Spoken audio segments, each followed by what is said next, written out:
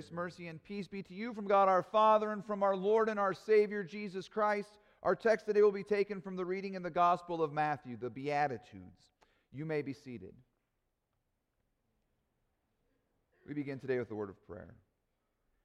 Heavenly Father, we give you thanks that you are a gracious, merciful God who bestows on us all the blessings we need for life and salvation. Lord, all good gifts come from you, and we thank and praise you for them.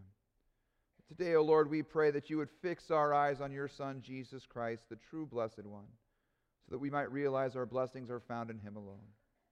Lord, now I pray that the words of my mouth and the meditation of our hearts would be pleasing in your sight, O Lord, our rock and our Redeemer. In Jesus' name, amen. What does it look like to live a blessed life? What does it mean to be blessed? If I were to ask you how you define being blessed, or if you are a blessed person, what sort of things would you answer with? How would you define your blessedness? My guess is that many of us here would start listing the blessings that we have in this life. We would start going through things like we have a home, or we have a loving family, or we have clothes and running water. We live in a wonderful country, any number of things like this. We're financially secure. We would run through our blessings, and then by looking at our blessings, we would define ourselves as blessed. In fact, many of us were taught a song many years ago that would teach us that if you want to consider yourself blessed, you simply need to count your blessings. Right? Do we know this song? When upon life's billows you are tempest-tossed, when you are discouraged, thinking all is lost, count your many blessings, name them one by one, and it will surprise you what the Lord hath done. Count your blessings. I will not sing it. That is one of your blessings today. Count your blessings, name them one by one, count your blessings, see what God hath done.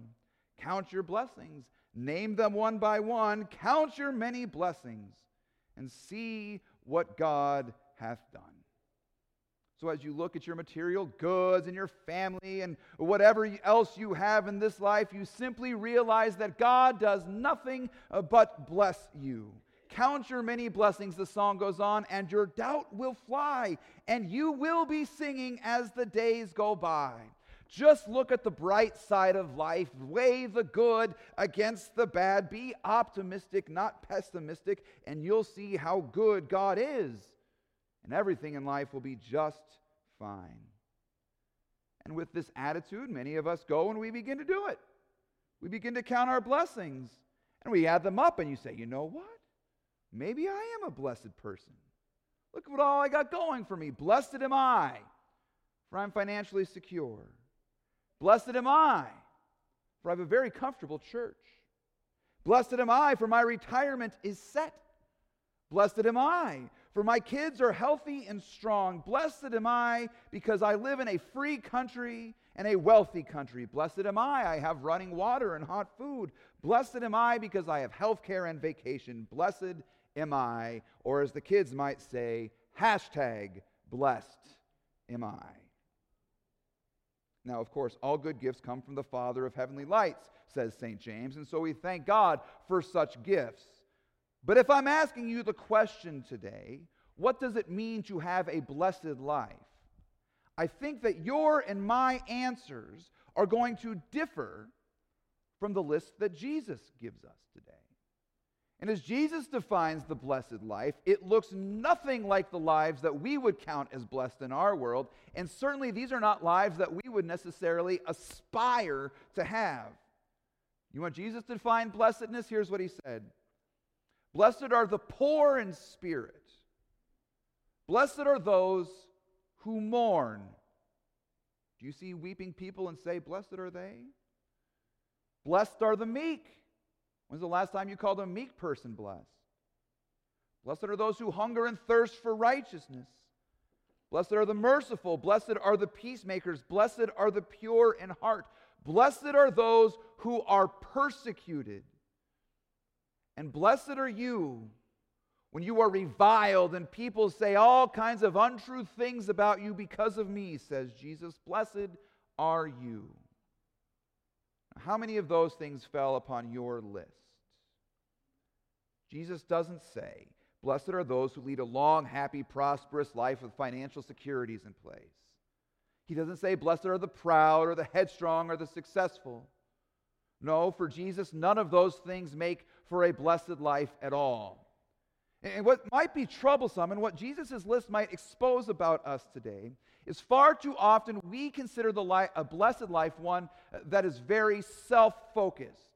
My blessings are those things which make me happy, which make me feel secure, which make me feel content and comfortable in life.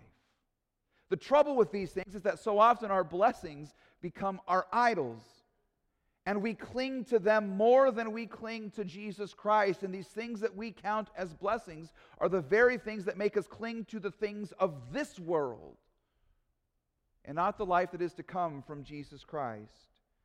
They keep our eyes fixed on this place and not on Jesus Christ who reigns from heaven. Jesus shows us, on the other hand, that those who recognize their lack, those who realize both in body and soul that they depend completely and utterly on Jesus Christ, that this world is fleeting and temporary and they must have nothing but Christ alone, Jesus says those are the people who are blessed, who are not clinging to this world, but trusting in Christ and awaiting a glorious future in heaven. Though they may not see it and they may not look like it right now, they are already blessed because there is no greater blessing than to be known by Jesus Christ. The reality is, I think if we're honest with ourselves, we know this too. The reality is that we will not fully experience the blessed life here on earth, at least not in this time. And if we take Jesus seriously today, then we must admit that we are woefully kidding ourselves if we think otherwise, if we think that because of God we can have what we might call our best life now. No, this is not the way it works. In this life, if you are a follower of Jesus, you should expect difficulty. If you want to be blessed in the kingdom of heaven, you should expect hardship. And of course, this thinking is utterly counterintuitive to us. But after all, ours is a God who operates in a way that sinners simply cannot fathom. He's the God, as St. Paul taught us today, who chooses the foolish things of this world to shame the wise. So that so often what we deem as woeful and sorrowful and lowly, those who are in the worst and most despairing of situations, Christ calls them blessed. Why? Because Christ's eyes are fixed on them. And those who seem to have it all together, who seem to have this perfect, ideal life with nothing going wrong for them, well, Jesus doesn't have a word of blessing for them today. Because their treasure is not in heaven, but here on earth. Their treasure is not Christ, the things of this world. But notice this, how fleeting such quote-unquote blessings are for us. And if we define our blessedness, if we really find our identity in the things that we have in this world, notice how fleeting it is. Because these things will always inevitably let us down. If you consider yourself blessed because you have a safe and secure family, what happens when family problems arise? If you consider yourself blessed simply because of your health, what happens when sickness takes over? If your finances make you feel blessed, what happens when the market crashes? What happens for those of us consider ourselves blessed for living in this country? What happens when you begin to live in a place that no longer holds the values that it once did when you were a child? Do we cease to consider ourselves blessed? Very often we do, because that's where our confidence and our security lies, in the things of this world and not in Christ. See, blessedness is not found in anything in this world. Blessedness is not something you can buy or own. It is not even a feeling of contentment or happiness you have.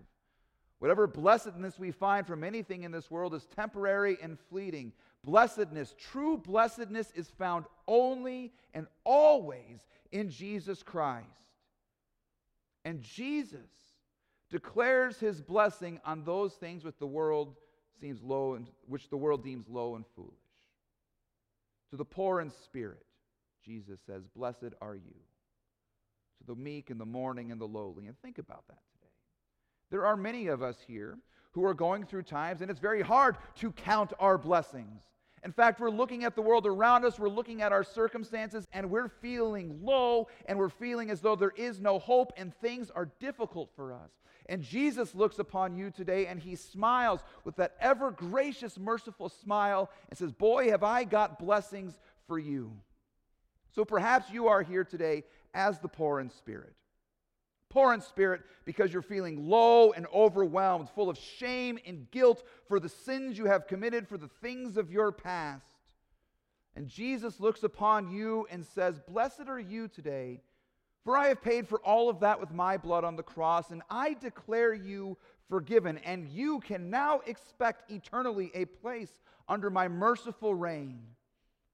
Perhaps you are here today and you are in mourning. You are full of sorrow because of bad news you've just received, full of sorrow because of the loss of somebody you love and have held dear for so long, and now they are gone. And Jesus looks upon you today and says, "Blessed are you, for I have overcome sin and sickness and death, and you will rise and enjoy the comfort of the resurrection eternally." Perhaps you are here today and you consider yourself to be meek, or at least the rest of the world considers you meek, and they walk all over you, and you try and faithfully do what Christ has called you to do. You try and faithfully proclaim his word, and the world mocks you, and the powerful look down on you, and the comfortable despise you. And Jesus says, "Blessed are you, for I promise you an inheritance in the new creation."